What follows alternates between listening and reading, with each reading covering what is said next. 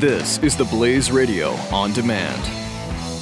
The Church Boys. Everybody and their mother is pissed off with the Freedom from Religion Foundation. This is a great week, story. clearly. I love it. And this was earlier in the week, but this is a Florida sheriff. And let me just set this up for you. We've done a bunch of stories in the Blaze about In God We Trust, the bumper sticker that a lot of localities, a lot of counties are putting on their police patrol vehicles. And it's just a simple sticker. It says In God We Trust. It's the national motto.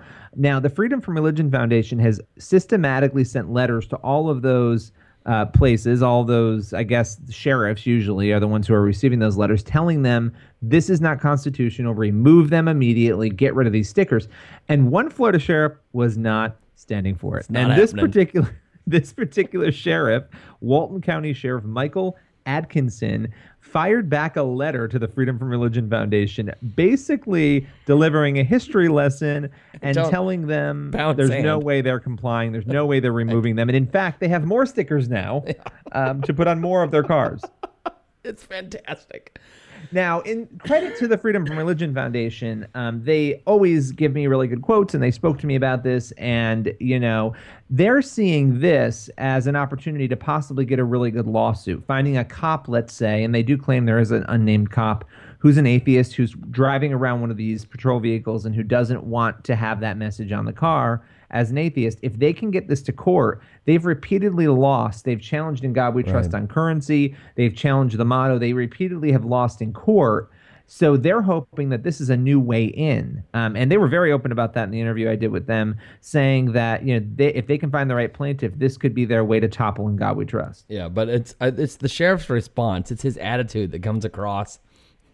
And can I read part of that? Well, the beginning, I love his opening line is, "Thank you for your correspondence."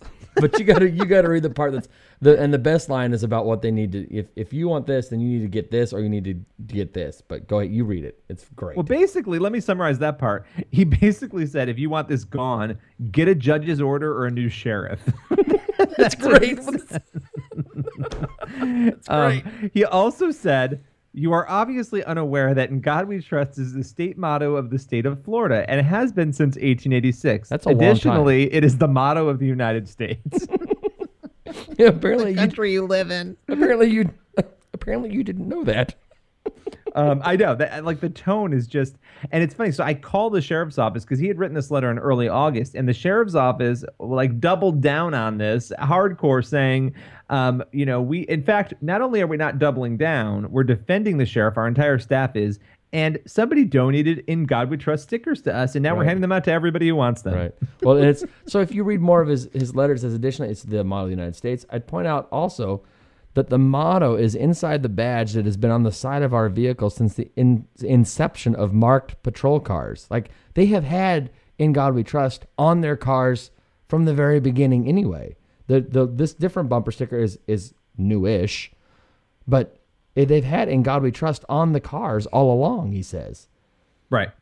Which is interesting. And I'm sure, look, the Freedom from Religion Foundation is based in Madison, Wisconsin. I highly doubt they know what was on a car in, Florida. And what was interesting is in the interview, Dan Barker, who's the co-president over at the Freedom from Religion Foundation, your friend, he said that they couldn't really do anything about this because they don't have a plaintiff there. So I'm wondering how and I didn't ask him this, but how they must have just collected all the counties and sent letters out, but they really do need a plaintiff to launch a case. So they may not be able to do anything here. If nobody comes forward and says, we're offended by this in that community, in that county, then nothing will be done probably, which is kind of another interesting element of the story. Yeah, I do love his out on, we're not using taxpayer money. You want to sue us for using taxpayer money? Go ahead and try, because the fact is, he says, as far as the use of taxpayer money, I'm very proud to say that although it was my intention to pay for them personally and that numerous sheriff's office members wanted to contribute, a local business has asked to provide them. I will not debate the merit of your understanding of constitutional law in regard to this matter.